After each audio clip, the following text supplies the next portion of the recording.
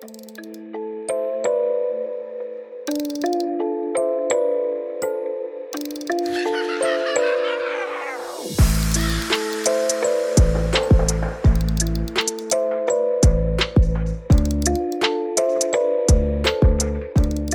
guys, welcome to Insomniacs, the podcast where we talk about all things true crime, supernatural, and mysterious. I'm Shar. And I'm Ashley, and these are the scary stories that keep us up at night.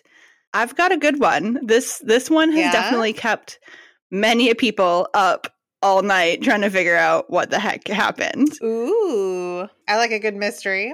It's one that's been on our spreadsheet since the beginning. Really? Yes. And this is...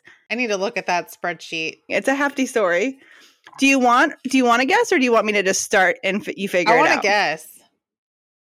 Hold on, I'm gonna put on my thinking cap. I'm gonna pull up the spreadsheet. I want to. All right, I'm ready. I'm ready to guess. All right. So like I said, this one has been on our spreadsheet since the beginning, and it's definitely one of those mysteries that is still puzzling people to this day. Okay. There are plenty of explanations and like official reports as to what happened. But there's also a lot of speculation about it as well. This story takes place in 1959 in the Soviet Union. This incident involved the deaths of 9 experienced... I know. It's oh my God, don't tell me yet. It's the Dyatlov Pass incident? It is. Yeah. Okay. Okay.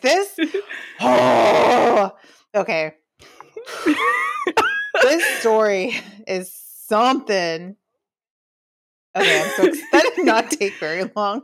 So you said Soviet. I wasn't expecting it to. I hope you have a lot to say. I want all of your thoughts and opinions and input and all of it.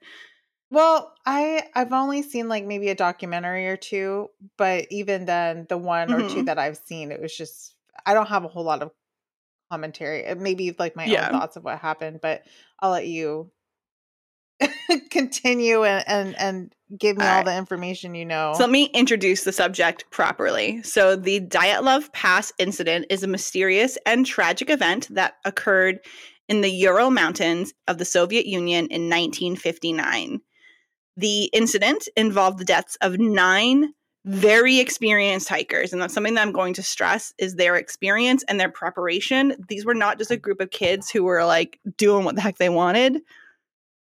They were experienced, they were prepared, they knew what they were doing.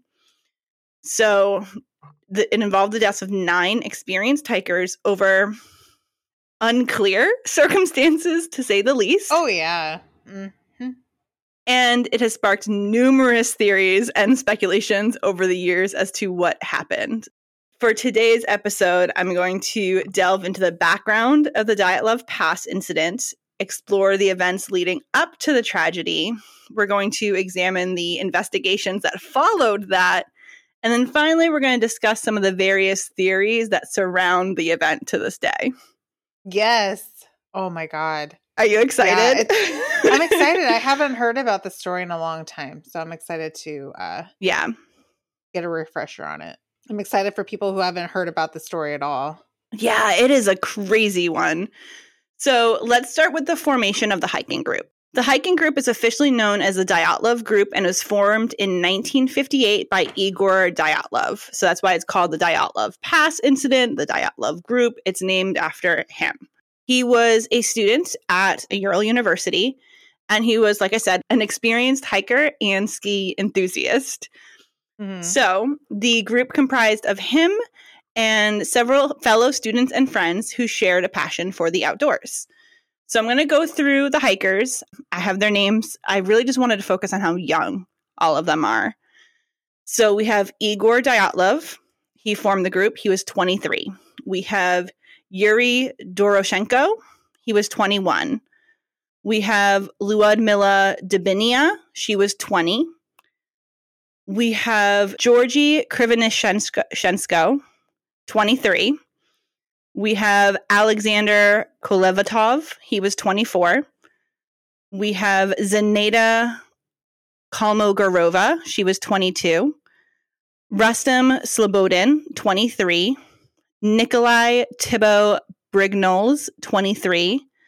Semyon Zolotaryov, 38. And Yuri Yudin, who is 21. And Yuri is the sole survivor of the group. They were all under 25. Yeah, minus Semyon. Semyon Zolotarov was 38. Oh, he was 38. Oh, okay. All of them were. Yeah. Dude, what were you doing at 23? Not hiking a mountain in the middle of winter, I'll tell you that much. No. That's wild. Damn. Okay. I'm going to try to shy away from all the names because there's a lot of names, a lot of Russian names, very hard to pronounce. I don't want to get anything too mixed up. But right. I wanted to make sure I went over them at the top of the episode, A, because they died and it's a horrible tragedy. Mm. But B, I really wanted to stress how young these people were. Almost all of them were younger than 25. Yeah, they're expert hikers and excursionists, and I'm just they were. What the fuck was I doing at 23? Not that. Right? I think I was still in junior college, twiddling my thumbs and changing my majors and feeling lost in my life. And then these people are like, let's go on an excursion and hike professionally. Exactly. They were all grade 2 hiker certified. And so at the time there was grade 1, grade 2, and grade 3. And in order to meet each grade, you had to have a certain number of hours of hiking under your belt and had to have hiked specific difficulty rated trails. So all of them were grade 2 hikers, and they would all be receiving grade 3 certifications upon their return from this trip. And at this time, grade 3 certification was the highest certification a hiker could receive in the Soviet Union. So they were very experienced. How? It just makes you think about when were they getting their first ones or second ones?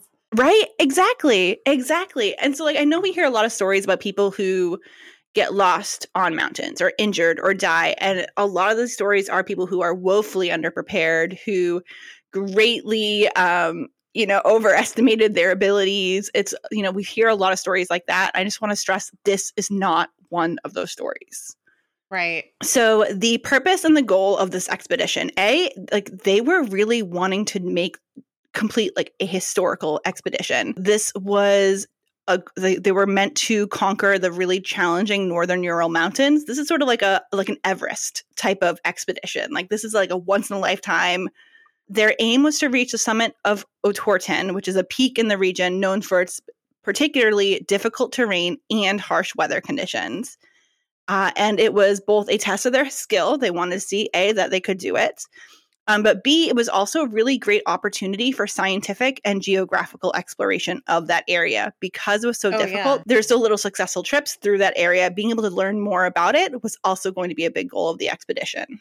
Each member of the group they were selected based on their experience and physical fitness and outdoor skills, and each member brought a unique set of skills to the group. Everything from navigation to survival to mountaineering, first aid. They all played a role in this group. They were not just chosen willy-nilly because they were besties. This was thought out. They didn't have friendship bracelets, and they didn't this wasn't a, hey, Ashley, I want to go hiking while I'm out there. Let's go. And you're okay. And then it wasn't anything like that. Everybody had to bring something to the table. Exactly. And they were a very close-knit, tight group. They were very friendly with one another. So they also had that going for them. There was a great sense of camaraderie, but it wasn't just a friend's trip. It was everyone was chosen specifically because they had skills. Merlin's joining us again. Yeah. The hikers were all well aware of the challenges that they would face, and they were prepared for this arduous journey. They knew it was going to be difficult, but they prepared for it. They felt they had the skills, and they were confident. The hiking route was submitted to the higher commission, whoever they, for us with when people are submitting hiking routes, is usually the Fish and Game or the Forest Service, or when you're going on a big trip, you submit your route to this commission so that they know where you're going, they know where you are, to make rescue attempts easier in the event that you do go missing. So they had submitted their route to the local council. The route was approved. The goal of the expedition was to reach Oraten, which is a mountain 10 kilometers north of the site where the incident occurred. So the route was estimated to be a Category 3 and was undertaken in February, which is the most difficult time to traverse the mountain. That sounds like a good time. So I don't know why they picked February specifically, but also later on we'll talk about how, like, if they'd gone later in the year, it also could have been just as dangerous in other ways. But they specifically chose February, which is a very difficult time to traverse that mountain range. Maybe they wanted a challenge. They did. This was the point. It was meant to be a challenge, but it wasn't so far outside of their skill levels. So it wasn't just like me waking up one day and being like, I can hike Mount Everest. I could do that. I cannot. I would not be able to do that. But it was not like someone like me being like, I could totally do this. Please. What? Like, it's hard. It was not that. They wanted a little bit of a challenge, but still within their capabilities to exactly. do so. Interesting. They wanted to grow as hikers, but they also wanted to do something that hadn't been done before, really. But like I said, there's a bunch of them. So they're like, we got this. Exactly. And they all had different specific skills that were meant to help them. Outside of the skill level, the group also shared a passion for adventure and exploration. So they had this sense of camaraderie as well. So there was a sense of trust and collaboration. They were all ready for this. They were very prepared. They were all excited. They got along with each other. It was really kind of like the best case scenarios and everything. So they put in a lot of time and planning into this trip. They meticulously planned their route, their provisions, their equipment. They included considerations for weather patterns, for potential challenges and necessary safety measures. They took care of everything. They even made sure that all of the necessary supplies were split evenly among the group, so not one person was carrying too much weight. They really thought about everything. So they meticulously planned their itinerary. They detailed the route they would take through the northern Ural Mountains. Like I said, including the reaching the peak of Oraten, which is a particularly challenging peak. They included tents and sleeping bags, hiking boots, warm clothes, food supplies for the whole duration of the expedition, which they were expecting to take a couple of weeks. And each member carried a share of the communal equipment. Yes.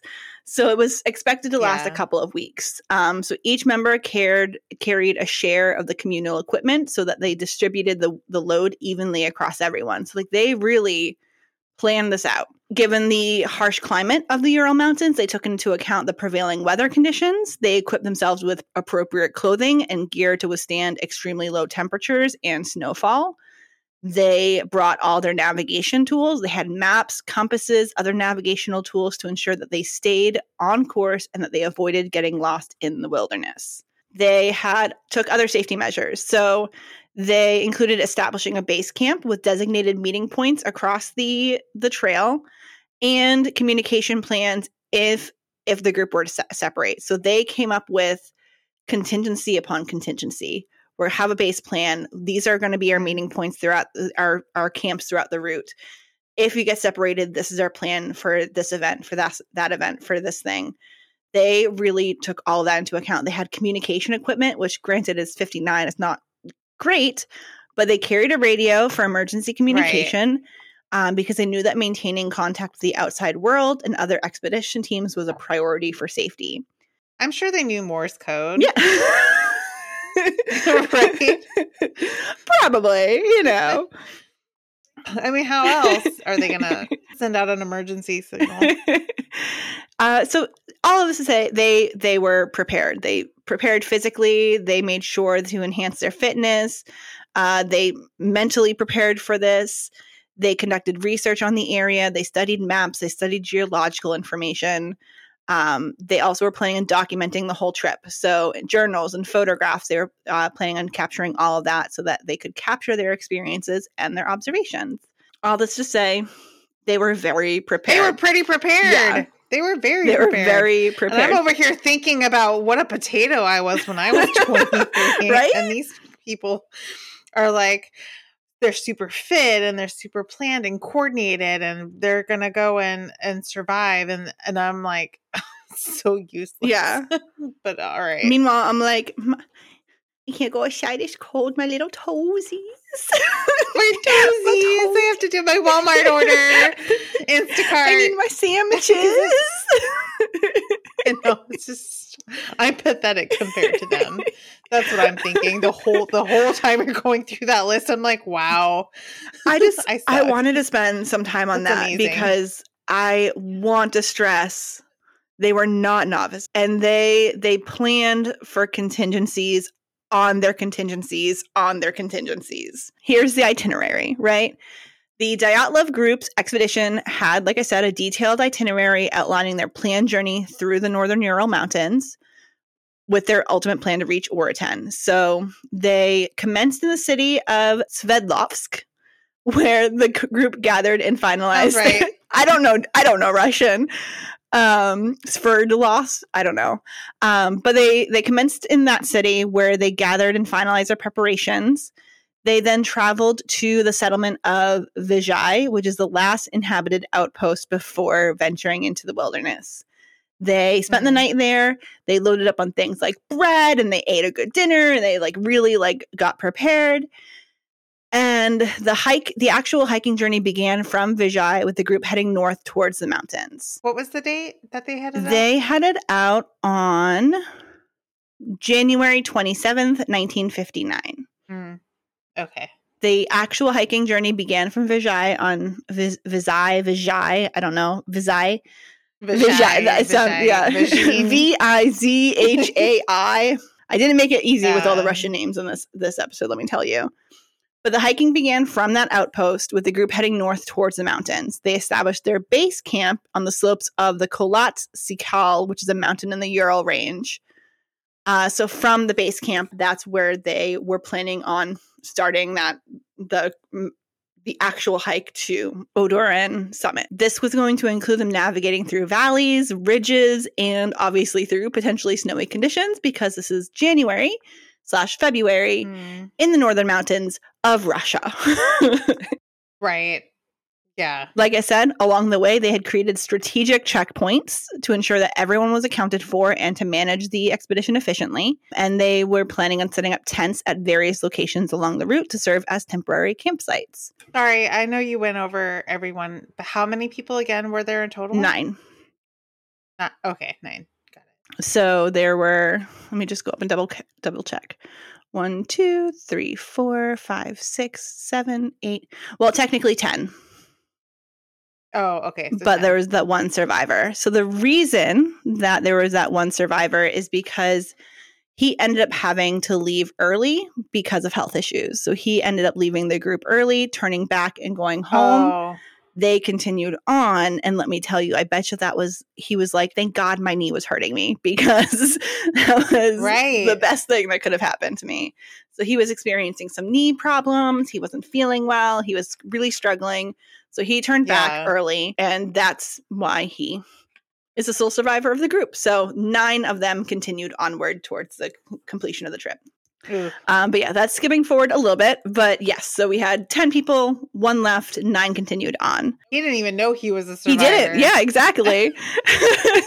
Can you imagine just being like, oh, my knee is really bothering me. I don't think I can make this hike. I don't want to hold you guys back. I'll catch you guys later. Yeah, I don't want to hold you guys back. I want to make sure you finish this trip. So I'm just going to head out. I'm going to go home. I will see you on February 12th when you guys get back. No biggie.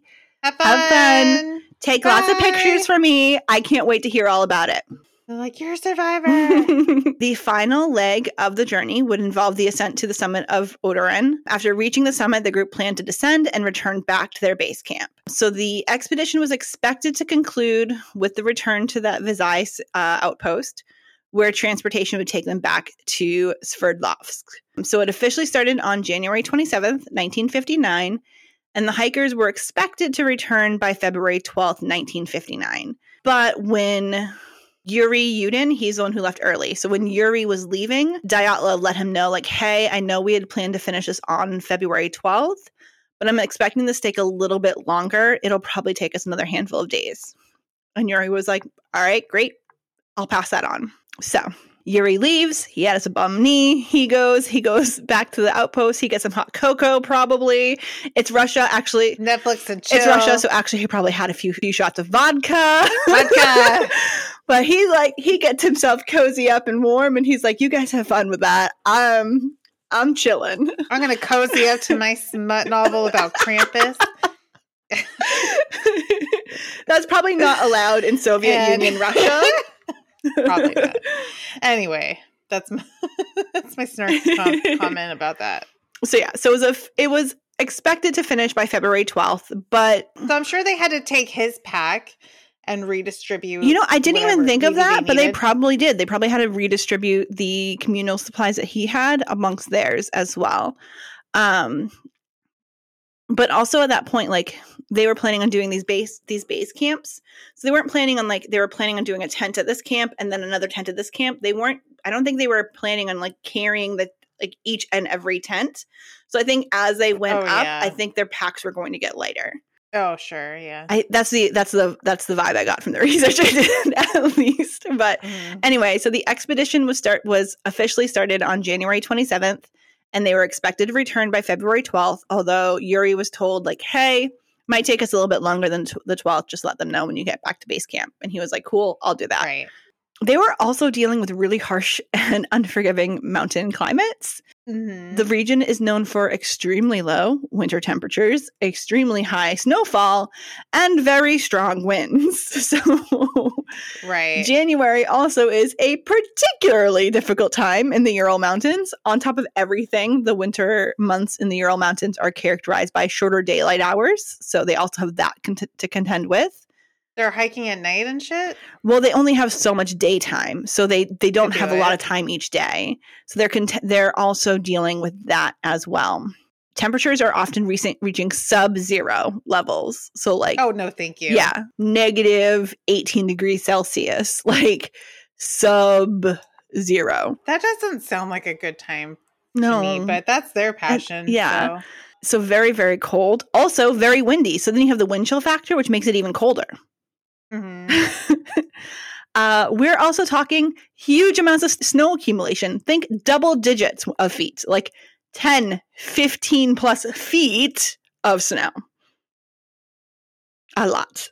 And then, of course, you take into account snow-covered landscapes can also pose navigational risks. The landmarks are obscured, trail markers are hidden, so you have that as well.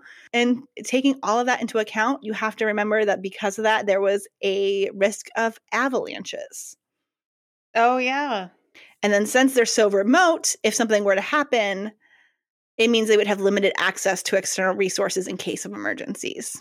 So the expedition starts off fine. They start on January 27th. They began their trek towards Gora Ortarin.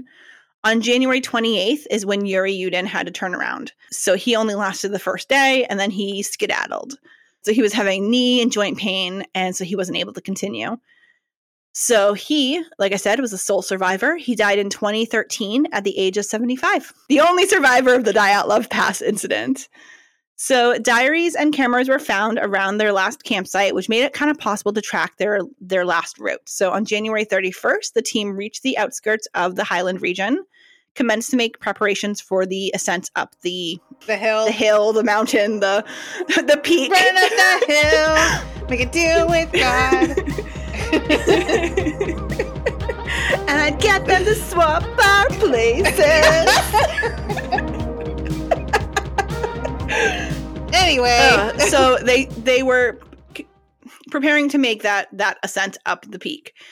In the wooded valley at the bottom, they stored their excess food and their extra equipment, so they'd only be carrying what they need for the ascent, and then the descent, they weren't carrying everything. And then by February 1st, the hikers initiated their passage through the mountain pass. Their intention appeared to involve traveling the pass and establishing a camp on the opposite side for the following night, and then being able to continue up the ascent. However, because of adverse weather conditions, like with snowstorms and diminishing visibility, they kind of lost their sense of direction, and so they veered westward accidentally. So they're accidentally headed towards a different summit in the mountain range. Did they know that? They did realize their error, and so when they realized their error, they opted to establish a camp on the mountainside where they were. which is a little odd because they decided to make the campsite on the mountainside as opposed to descending about a mile back down to the wooded area where they would have had more protection and more shelter from the weather conditions. Yeah. And there's a few reasons for that. Maybe they just didn't want to lose that altitude that they had gained. Oh, yeah. They decided to make their camp on the mountainside. And then they would continue and get back on track the next day when visibility was hopefully better. So Dyatlov had agreed that he would send a telegram to the sports club as soon as the group returned back to that outpost. And like I said, they were anticipating February 12th, but when Yuri left, Dyatlov was like, hey, it's probably going to take longer. So when nothing came through on the 12th, no one was really that worried. There was no immediate reaction as delays of a few days were pretty common with these expeditions anyway. But by February 20th, they still hadn't heard anything. And so at that point... So that's a little bit more than just a few days. Yeah. Now we're 8 days late, so it's not great. So the hikers' families started demanding a rescue operation. And the head of the institute sent the first rescue groups, which basically just consisted of volunteer students and teachers. And it wasn't until a little later where Army police forces became involved with planes and helicopters to try and search for them. Yeah. On the 26th of February, searchers found the group's abandoned and badly damaged tents. So now we're going to start getting into the stuff. Yeah, so they got there and they're like, what the fuck happened here? The campsite baffled the search party. The student who found the tent said, quote, "The tent was half torn down and covered in snow. It was empty and all the group's belongings and shoes had been left behind." Their shoes. They didn't find bodies, right? Not on the campsite, no. So investigators also said the tent had been cut open from the inside. That's so weird. Yeah. So, okay, so you're the rescuers. You're like, okay, we're going to find these guys. What's the worst case scenario? You find them frozen in the snow. Yeah. Or something, like maybe they got caught in a bad storm and you're approaching this and you just come across this baffling sight of like the campsite is just in shambles. Mm-hmm.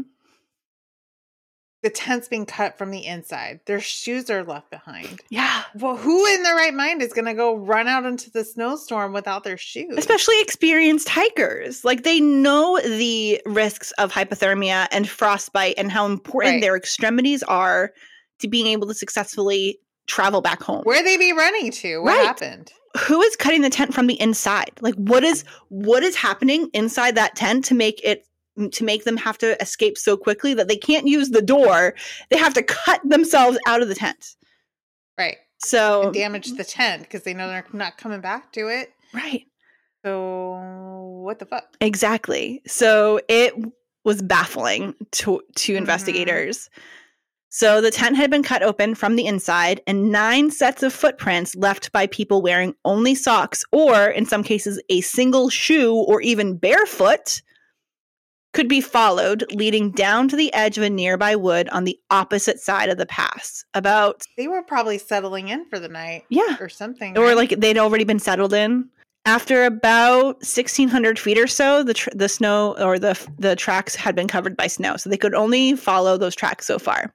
They began searching for these people because what the heck happened? They're searching for bodies. They don't think anyone survived. And it's not too long before they find the first bodies because at the forest's edge, under a large Siberian pine tree, the searchers found the visible remains of a small fire. And that's where they found the first 2 bodies, shoeless and dressed only in underwear. So they ran for their lives and tried to start a fire to stay warm? I guess. And they're wearing no clothes. Nothing. Not a stitch. Just the undies. Just their undies. Just their undies. In sub-zero snowy temperatures. Wow. The branches of the tree were also broken to about 16 feet high. And so the research I was saying is that that's indicative that one of the hikers had climbed the tree to look up for something or maybe to escape something? That's what I literally had in my notes. To escape something, maybe?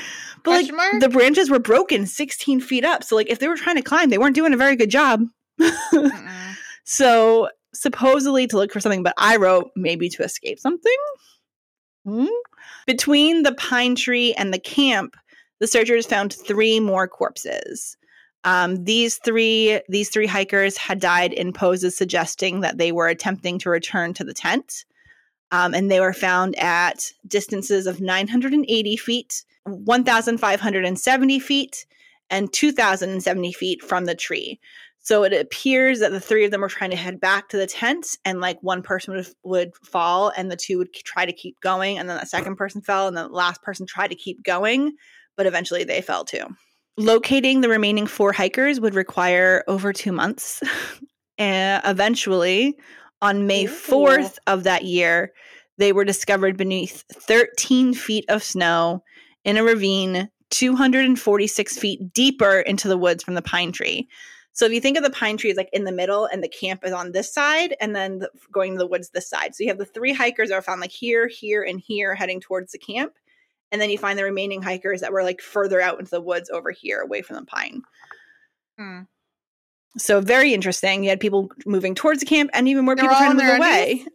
They were all in varying stages of dress or undress, and we'll get into that. Okay. 3 of the hikers were more adequately dressed than the others. So evidence suggests that clothing from those who died earlier may have been removed and added to theirs. Notably, one of the female hikers, Dabinia, she was found wearing one of the male hikers' burnt and torn trousers, and also had a torn jacket wrapped around her foot and shin. I'll get more into detail on the injuries sustained when we're discussing like the autopsy results. But they were found to have a number of different injuries. Several had signs of severe physical trauma, including fractures and internal injuries. And some of these injuries were described as being similar to those that would have been caused in a high-speed car crash. That's crazy. So something attacked them. Right, exactly. Someone or something. Something happened. In addition to the bone fractures, there were instances of soft tissue damage, like bruises and abrasions. The weirdest thing to me, though, is that there were instances where the internal injuries did not match the external injuries. And so what I mean by that is that the internal injuries were much more severe with minimal to no external injuries that were visible. Which is very bizarre, where someone has intense, horrible internal injuries and there's not a mark externally. That was the thing that like kills me, is that someone could have intense, crazy internal injuries and almost no external injuries to match. Like, how does that happen? And there is a theory that explains how it might happen, which is one of my favorite theories that we'll get into. Okay. But not yet. Okay. There's also one of the hikers, Ludmilla, so one of the female hikers. She was found missing her eyes and tongue. And they don't know why. But her eyeballs and her tongue were missing. Like someone cut it out? Like it was evident someone cut it out? I couldn't get more details on whether it was cut out or eaten out or... But they were missing, and all I got in my research was that this still remains a mystery. Oh, Jesus. There was also some hikers who exhibited signs of burns on their clothing and skin, and of course, hypothermia played a role. Right. When it became obvious that this was more than just a hiking tragedy, like something else is going on. Yeah. The Soviet authorities got involved. So they took charge of the investigation, recognizing the need to determine the causes of the hikers' deaths. The nature of the incident raised many concerns, and a formal inquiry was launched to ascertain the facts. So autopsies were conducted on all of the dead hikers to determine the cause of death and examine any injuries or anomalies. Also, keep in mind this is happening during Soviet Russia, 1950s, Cold War. So, how trustworthy is the government really? Are they going to tell us everything that they found? No. Right, exactly. Aren't they always honest with us? Always. The Soviet Union is known for their honesty, you know? Sure. So the autopsy findings included severe physical trauma, fractures, soft tissue damage, burns, and most notably, the absence of eyes and tongue from one of the hikers. It's just one of them. Yeah, just one. Right? Just one. No one else had any missing soft tissue Morgan. It was just her. Yeah. Multiple members of the hiking group were found to have severe physical trauma, including fractured ribs and fractured skulls. And like I said, the extent of these injuries were compared to the force of a high-speed car crash, which naturally raises questions about the nature of the trauma and how the hell that happened. Well, yeah, someone beat them up. Right. But who? Question. So the injuries indicated a level of force that went well beyond what might have been expected of a typical hiking accident. Some of the hikers also had burns on their clothing and skin, which we don't really have an explanation for. One of the female hikers, like I said, was found wearing burned and torn trousers, which sparks a lot of speculation about the source of the burns, what happened, why, what was going on. Also, back to the internal injuries. Internal injuries included damage to organs and fractures that were not immediately visible externally. And the internal trauma further deepened the mystery surrounding the circumstances and the deaths because they did not match the external trauma. It just doesn't make sense. If something's going to hurt you so bad that there's internal damage, there's going to be bruising, proof of it out externally as well. Yes. Lesions. Something. And there just wasn't. When I accidentally hurt myself and bump into shit, I get a bruise like within hours. I bruise without even knowing. I'll have bruises on my legs. I'm like, how the fuck did I get that? But so what you're saying is that all these people had these internal injuries. Mm-hmm. They should have lesions. Right. They should have bruising. They should have something. Nothing. And there are some people there are some people who have very bad external injuries, but there are other people who have very bad internal injuries with no external. It doesn't make sense to me. Make it make sense. And that was the only thing I was saying this entire time I was researching is like, make this make sense because it doesn't. No. So the autopsy results led to controversial conclusions, with some injuries remaining unexplained and raising more questions about the circumstances surrounding the deaths. I have a question. Yes. So because it's so cold mm-hmm. and they had these injuries, obviously, let's not talk about like lesions or cuts or anything. So if someone were to beat someone up, give them a couple broken ribs, and then, I don't know, choked them out, they died. They're not going to die from broken ribs, obviously, but let's say they die mm-hmm. for whatever reason. Would the bruising show up immediately after they died? Not immediately, but bruising that is... in the cold? It can, yeah, absolutely. So bruising that occurs pre-mortem can still show up post-mortem. There's definitely been instances where bruising was not visible when a body was found, and then bruising becomes visible later during the autopsy. So it's definitely possible for that to happen. It all has to do with the way, like, how long it takes for your blood to settle and things like that. But pre-mortem bruises can absolutely show up post-mortem. And that's on Ashley watched way too much Dr. G Medical Examiner when she was 12. Ashley, fun fact. So that's good to know, because that's kind of what was on my mind. Mm-hmm. Would they even show up? And the answer is yes. Yes. They could. The human body is weird, but yes, they can. The autopsy was like, yeah, seems like a hiking accident. Maybe an avalanche, hypothermia, but yeah, there's weird injuries, and we're just going to say it was an avalanche and move on. But, I mean, there's nothing they can do to figure it out, so I guess. There's also no signs that an avalanche took place when 3 weeks later when the search was going on. They couldn't find evidence, but pretty much they were just like, yep, they have all these really weird injuries. We're just going to say avalanche and move on. But the autopsies really raised more questions than answers. So let's go into some of the theories surrounding what happened. I would love to hear some of these theories because it doesn't make sense. Right. These people didn't just drop dead on their own accord. Right. Exactly. So there is, of course, the natural causes theory, which is boring and wrong, in my opinion. Boring and wrong, and I hate it. The theory suggests that hikers fell victim to natural elements like an avalanche or extreme weather conditions. Critics argue that the injuries observed, including the severe trauma, do not align with the typical outcomes of natural causes.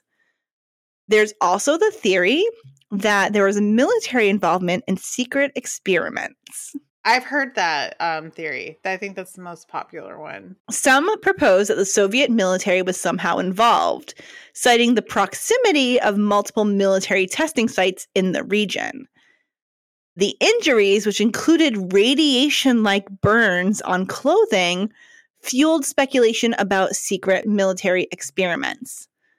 Also, the proximity to military testing grounds has led to speculation about accidental exposure to military explosions or experimental weapons, or maybe some radiation, because some of the clothing of the hikers did test positive for some radiation contact. Not all of them. Where would that come from? Right. So not all clothings had radiation contamination, but some did. So that's interesting. It is interesting.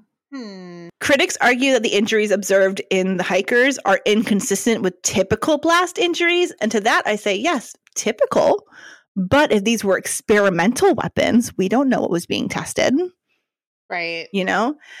And like I said, there's also the fact that some of the hikers' items of clothing showed trace amounts of radiation, which made things very suspicious.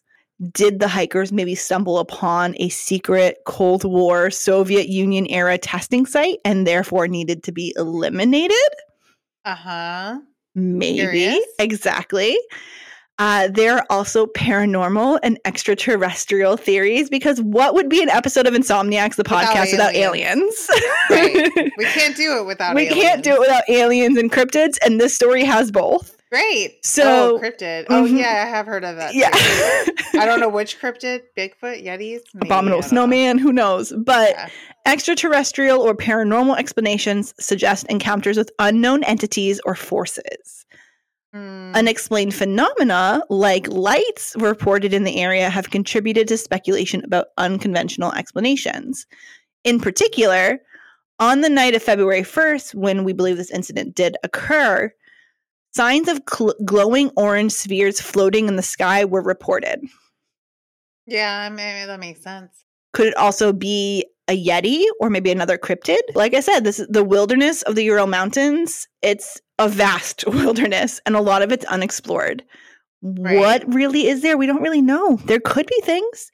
I am more likely to believe that there is something living in like the Ural Mountains or like in these really remote areas of the world. That is where I'm more likely to believe that a previously undiscovered entity could have lived there without us knowing it. Right. In the woods behind New Jersey, not so much. No. But could Bigfoot or Yeti or, a cryptid like that exist in the wilderness where we don't really haven't explored, or in the depths of the ocean?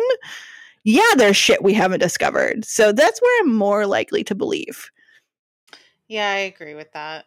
Proponents suggest that an unknown creature may have attacked the hikers, which could explain the traumatic injuries that we don't understand how it happened.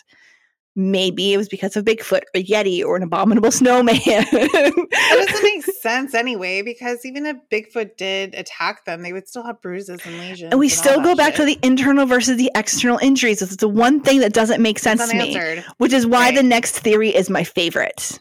Okay. The next theory is infrasound. And I love this theory. Why? So infrasound are low frequency sounds below the range of human hearing. So this has been proposed to cause disorientation and panic. So maybe infrasound was played, and this caused disorientation and panic among the hikers, which led to these perplexing behaviors that occurred. Infrasound theories regarding the Dyatlov Pass incident propose that low-frequency sound waves below the range of human hearing, typically below 20 hertz, could have played a role in the events that unfolded during the expedition. So here are kind of the key points to that. You have infrasound effects on humans. It's known to have various effects on the human body, including disorientation, anxiety, and feelings of unease and panic. While infrasound is not generally consciously heard, it can still influence human perception and emotions. Infrasound can be generated by natural sources like earthquakes, volcanic activity, and atmospheric phenomena. Some theories suggest that the specific weather conditions in the Ural Mountains could have maybe created infrasound waves that affected the hikers. Personally, I like to combine this theory with the military theory and believe that maybe they were testing infrasound weapons. And that's kind of maybe what caused this. Explain further. So they had these what is it? Infrasound. Infrasound. And then it caused paranoia or anxiety. And what, they did this shit to themselves? So it could be something like that. I'm thinking sound waves, maybe like having these strong enough sound waves could have led to the internal injuries. Yeah. Where like the infrasound waves are what cause the internal injuries without any sign of external injuries. How? So there's a lot that's not understood about infrasounds, but if you think of sound being a wave, just like anything else, a wave has physical power that can hit. That's why radiation waves are dangerous. There's science behind the fact that sound waves could theoretically be used as weapons if the wave is strong enough, because you're looking at sound as particle versus sound as waves, same as like light versus particle, light versus waves. So if sound is a wave, it's going to have some sort of physical impact as well, possibly. So I like the idea of the Soviet Union testing infrasound weapons that could be used to create sort of this internal impact, or these waves that could maybe explain the internal injuries without the external injuries. But a little bit more, maybe. The interaction between the wind patterns and the mountainous topography could also generate infrasound waves. Steep slopes and valleys can channel and amplify these low frequency waves, so amplification of these waves. And these are all like how these waves could be naturally produced. I'm not of the naturally produced camp. I'm of like these were Soviet weapons that were being used. I like that idea. Yeah. But like I said, it can have an impact on behavior, suggest they might have triggered panic and disorientation, which might have been why they ripped open their tent, like cut out their tent, ran and left without taking any shoes or socks or proper clothing. They were disoriented. They were panicked. They were, it could also have hallucinatory effects. So some infrasound-induced effects might include hallucinations and vivid perceptions without a clear external stimulus. And so the disoriented state of the hikers could be attributed to the psychological impact of the infrasound exposure. Now, to be fair, there's limited scientific evidence supporting the idea that it can affect human behavior. But, so this remains speculative. Critics argue that other factors, such as the severe injuries observed, are not easily explained by infrasound alone. But that's one of the theories that I like the most, like the idea of these secret Soviet sonic weapons that were somehow being tested, that they stumbled upon. Are there other theories? Oh, yes. Oh, okay. We're going to go into them. Yes. There are other theories. I'm going to give my opinion at the end. Okay. There's the avalanche theory, which is not as fun. But some propose that an avalanche forced the hikers to abandon their tent in a panic. There's also this idea of paradoxical undressing, which is really interesting. So when a human is suffering from hypothermia, you would think that they're cold, so they're going to add more layers.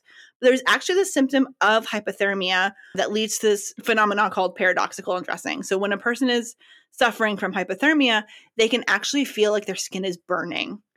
And so what they might end up doing is taking clothes off to try and relieve that burning, when in reality, they need to be putting more layers on because it's the hypothermia that's causing it. So the paradoxical undressing is, as hypothermia gets worse, they take off more clothes because of that burning feeling that they're experiencing. So that may explain like the various states of undress. Right. But also you had other hikers who were putting on layers, like as their comrades were dying, they were taking their clothes and putting them on. So you also have some hikers that were sound enough of mind to know not to do that. There's this theory called the slab avalanche. So basically when the hikers decided that like, hey, we veered off course, we're going to set up camp for the night. What they did is they kind of like cut a little area like down into the mountainside for them to set their tent up, so they'd have a little bit of protection against like the winds and things. And this is a very common mountaineering tactic. Like this is not like a weird thing that they did. They kind of like cut down and in so that they could set their tent up in a little like cavern. And so a slab avalanche is, if by doing that, if they weaken the mountainside enough, there could just be a small slab of snow that just like slid on top of their tent. And this has faced some scrutiny owing to various conflicting pieces of evidence. So like one, there's an absence of apparent signs of an avalanche or debris reported by the search party. They didn't see any evidence of an avalanche. However, the tent was covered with snow. It was cut open from the inside. So like maybe if they heard it in a panic, they like cut open the tent and ran out. Oh, yeah, that could make sense. So it could make sense. But again, no other physical signs that or evidence or debris or anything of an avalanche. Also, the slope of the angle above the tent wasn't steep enough really to cause a slab avalanche. And because they were in January, February, the temperatures were cold enough that the snowpack should have been pretty secure. If they had gone a few months later in the year, when like temperatures are starting getting warm and the snow was starting to melt, then the snow shelves would have been more unstable, more likely to cause an avalanche. But they weren't hiking during that time. And the hypothetical avalanche allegedly occurred during the night, at least 9 hours after the slope was cut. So, like, they was just chilling out for almost 12 hours, and then the mountain was like, hey, actually, I'm going to slide now. I'm not liking this, you know? Mm-hmm. And finally, the chest and the skull injuries that a lot of the hikers had, they deviated from typical patterns observed in avalanche victims. The injuries didn't match up with an avalanche. Also, shit. Over 100 expeditions to the region has been held since the incident, and none of them have ever reported conditions that might create an avalanche. So they just said avalanche because they can't explain it in any other way. Exactly. A study of the area using up-to-date terrain-related physics revealed that the location was entirely unlikely for that type of avalanche. The dangerous... It wasn't an avalanche. It wasn't. Let's get away from the avalanche. Exactly. Fuck. Also, the footprint patterns leading away from the tent were inconsistent with someone, let alone a whole group of people, running. They were almost like they were walking away from the tent. Which is the other thing that's so weird to me, is that the footprints aren't people running from the tent in a panic. It almost looks like 9 people are walking away from the tent. So why are they cutting out from the inside the tent to escape if they're just going to walk? Exactly. Which is why I still go back to the sound waves, because it's causing disorientation, hallucinations, anxiety, and unease. Maybe they had some shrooms. But with how prepared they were, they would have been so careful what they packed and only packing what they needed. They wouldn't have been packing little shrooms for a little trip halfway through their trip, you know? I don't know. It sounds pretty miserable. I would want to take something like that. You could not catch me dead doing anything like this. I've never done anything like that, and I never will. And then there's also just animal attacks, which, again, it's just... I've heard that, too. It's a lazy theory. It is a lazy theory, but nothing else unless the animal attack was from a Yeti. But critics point out, again, that animal attacks are unlikely to cause specific patterns of injuries observed. The one thing I'll give is the missing eyes and the tongue. It's not uncommon for predators or scavengers to get at the soft tissues of corpses they find. That's not uncommon. I was going to say, what has stopped the animal from attacking the person after they've already died? Not that they were alive. And that's not uncommon. So an animal got to her after she died and feasted on, had a little sneaky snack. I'm just kidding. That's gross. Like, animals got to some of the bodies. Right. And that doesn't mean that someone attacked them in the night and then scooped up their eyeballs. Yeah. One of the other theories that was kind of disproved early on was that the natives in the area may have attacked them. Oh, please. But that's bullshit too. That's why I didn't even look further into it, because it was pretty much disproven anyway. And I was like, that's just xenophobia and being dicks about things.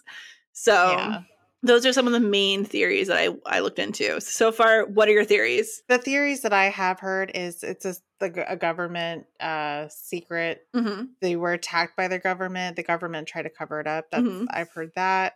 I can't recall if I've heard there's an avalanche theory, but I've also heard that there was something that attacked them, like Yeti, which is a frosty Bigfoot.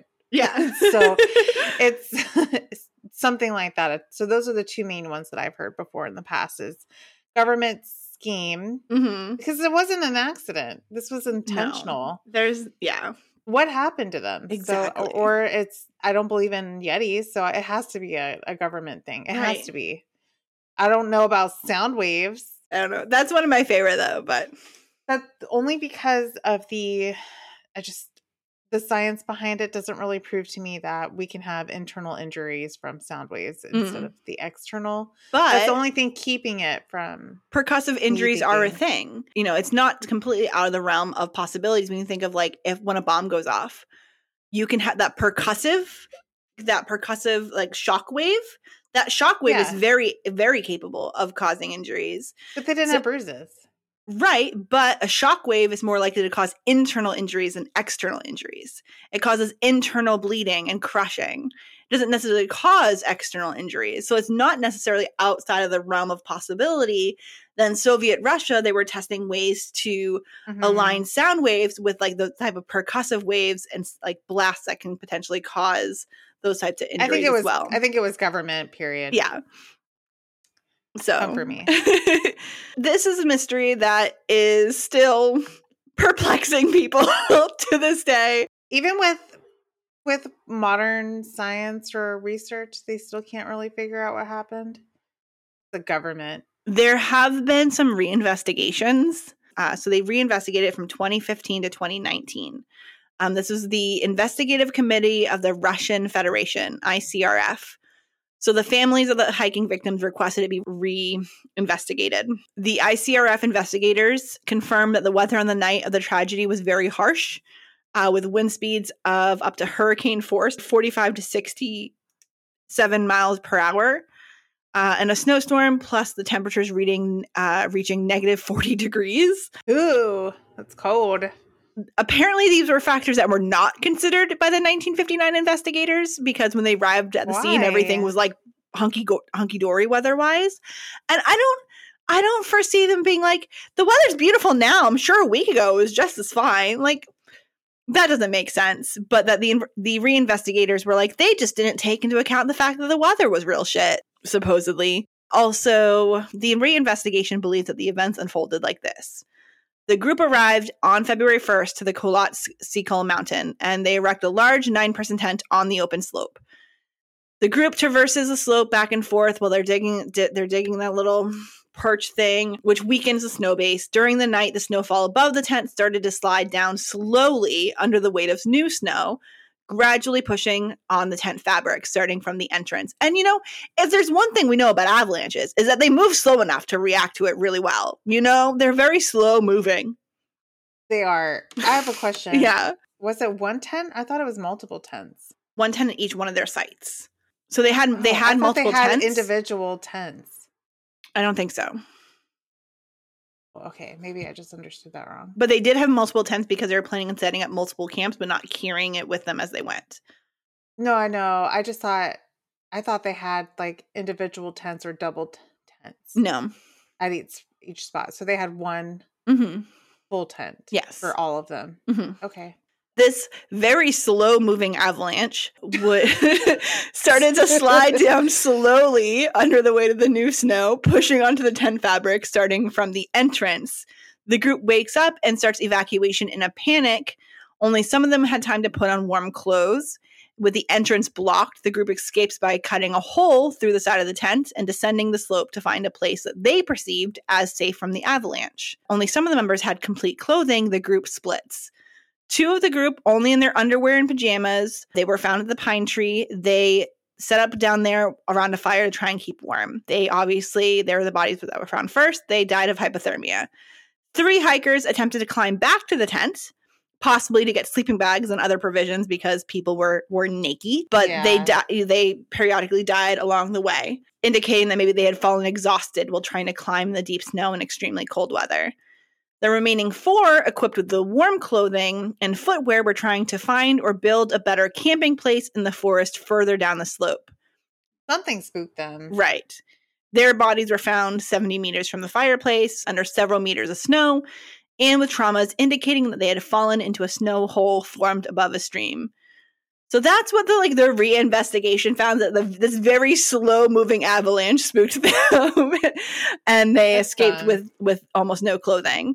There's also, in 2019, a Swedish-Russian expedition was made to the site, and after investigations, they proposed that a violent catabatic wind was a plausible explanation for the incident. So a catabatic I think it's catabatic, Katabatic winds are somewhat rare events that can be extremely violent, and basically they are very, very strong down gusts that can happen on mountains because of the terrain. A sudden katabatic wind would have made it impossible to remain in the tent, and the most rational course of action would have been for the hikers to cover the tent with snow. I don't know why that is logical, but supposedly, according to this expedition, a sudden katabatic wind would have made it impossible to remain in the tent, and it would have made more sense for them to leave the tent, cover the tent with snow, and seek shelter behind somewhere else. There, on top of the tent, there was a flashlight that had been left on, which shows that possibly it was left there intentionally so that the hikers could find their way back to the tent once the wind stopped.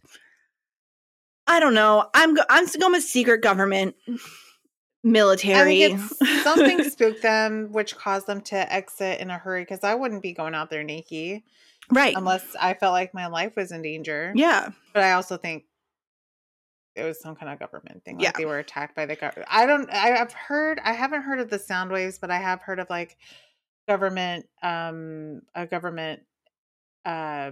don't know, task force or something coming after them because they wandered too far onto, like, maybe they were doing secret experiments. And then like they were, this government entity was tasked with getting rid of the hikers. Yeah. I've heard that theory. So this is something that's going to continue to perplex people for years to come, I'm sure. Yeah. It shows up all the time in pop culture. So there are books that were published about this. So we have Dead Mountain, The Untold True Story of the Dyatlov Pass Incident by Donnie Eicher. It was published in 2013. And so this is a nonfiction book that just really delves into the incident, combining investigative journalism and like the author's own kind of opinions. There's also The Devil's Pass by S.A. Hunt that was published in 2018. And that's a horror novel that's kind of like weaves a fictional narrative around the Dyatlov Pass incident. So that actually sounds like it might be cool and fun.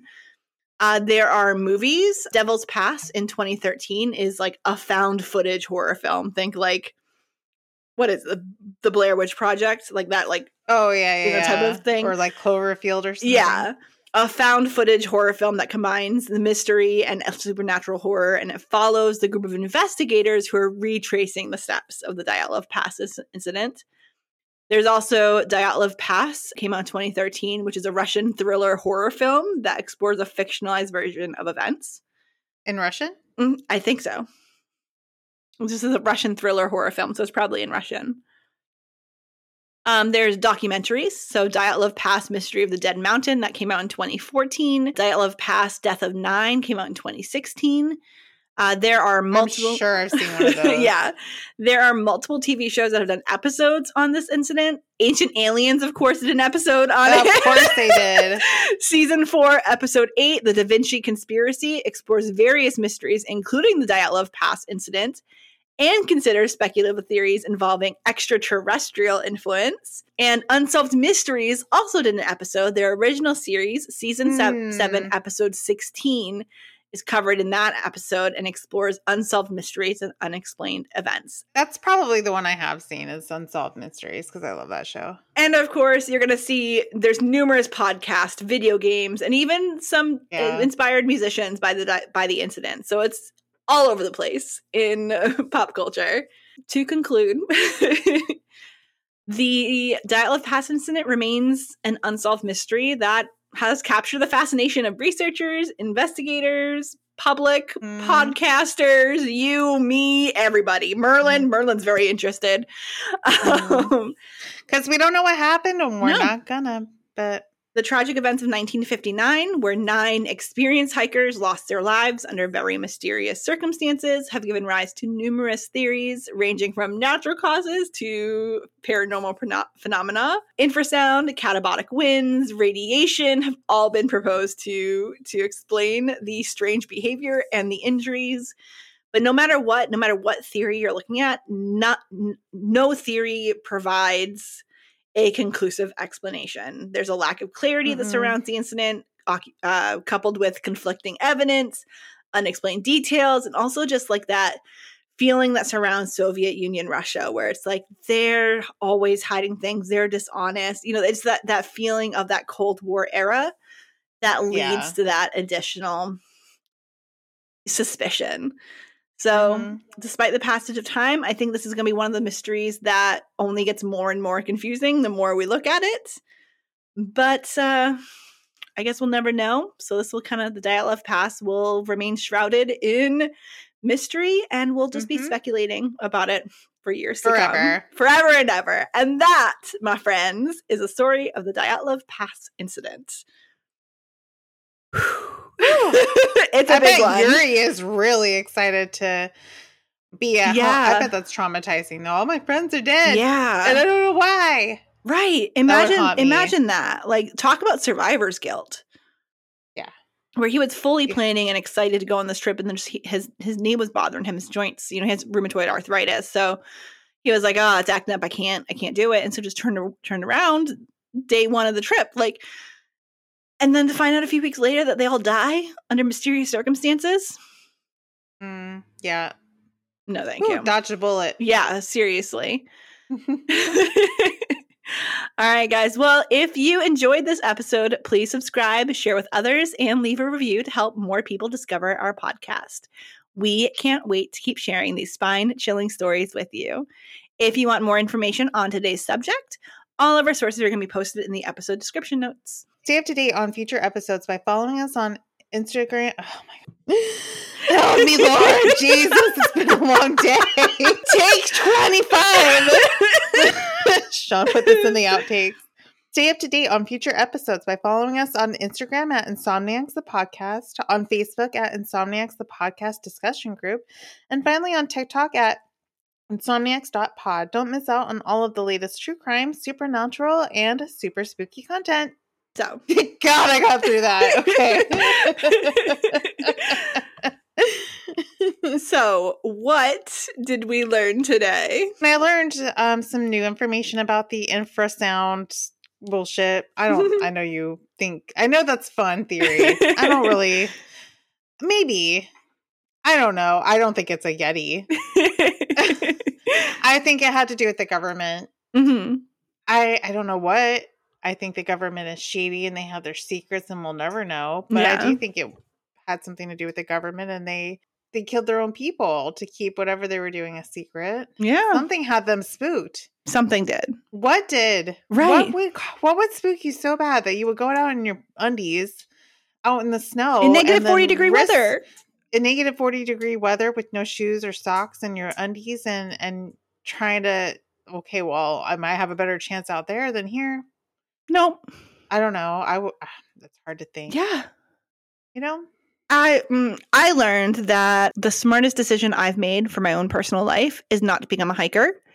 Hey, I'm an avid hiker, but I'm not. I would not be going out on that hike. No, I don't dislike hiking. I actually do really enjoy a good summer hike, but not a winter hike. I'm not a winter hiker. I'm not a winter camper. I'm not a winter person, which is really fun living in New England. I learned, let's not hike in the wilderness in the middle of February. I'm sure it's safe. I'm sure they would have been safe if something that didn't happen, like something happened to them. I'm sure they would have been fine. They've done that kind of a thing a million times. This was not their first hike, or it was their last hike. But I feel like if nothing happened to them, it wouldn't have been their last hike. I'm sure they would have gone again and again. That's why I spent so much time at the start of this episode talking about how prepared they were. They were, and something happened. Yeah. This wasn't weird because they weren't prepared. You know. And we just don't know what. Maybe it was aliens. I refuse to believe it was the world's slowest moving avalanche. I know. Oh no, the snow is slowly building up on our tent. Let me go ahead and just cut open this. I know. That doesn't make sense to me either. So I can see the sound wave at the sound wave or something like that causing anxiety or some kind of symptoms of paranoia or hallucinations, and I don't think it was a Yeti.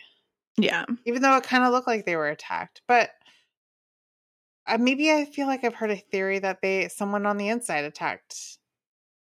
That doesn't make sense because they all died. Right, but the thing is too, imagine if they're on the tent and one person going back to the infrasound waves, what if one person was really impacted by this and they kind of went a little bit psychotic and was going to attack some of the other ones. And that's why they had to like, they cut open the tent to like make a quick escape, try and get away from that one person. And then but that's still, you know, then if it was like the infrasound by the military bases, then they were just able to pick the hikers off one by one. Maybe. We don't know. But we don't know. We'll never know. And that is why I wanted to cover this episode, because it's going to be keeping all of us awake all night, every night for years to come. Mm-hmm. You're welcome. You are welcome. And on that note, you guys, stay spooky. Stay safe. Don't hike in the woods, please. And good night. And sweet dreams. Sweet dreams. Bye.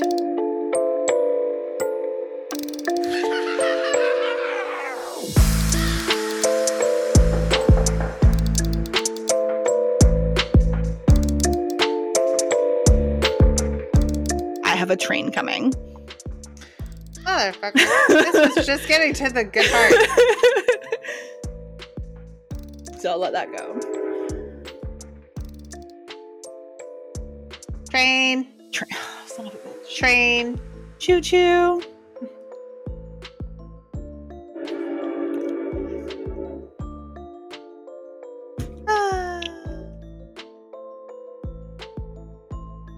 Between that and the snow plows I have going on outside, it's going to be fun. Mm-hmm. I don't envy you. The snow's picking up again. I'm over here like shaking in my boots and turning on my heater because it's dropping into the low 60s and I'm cold.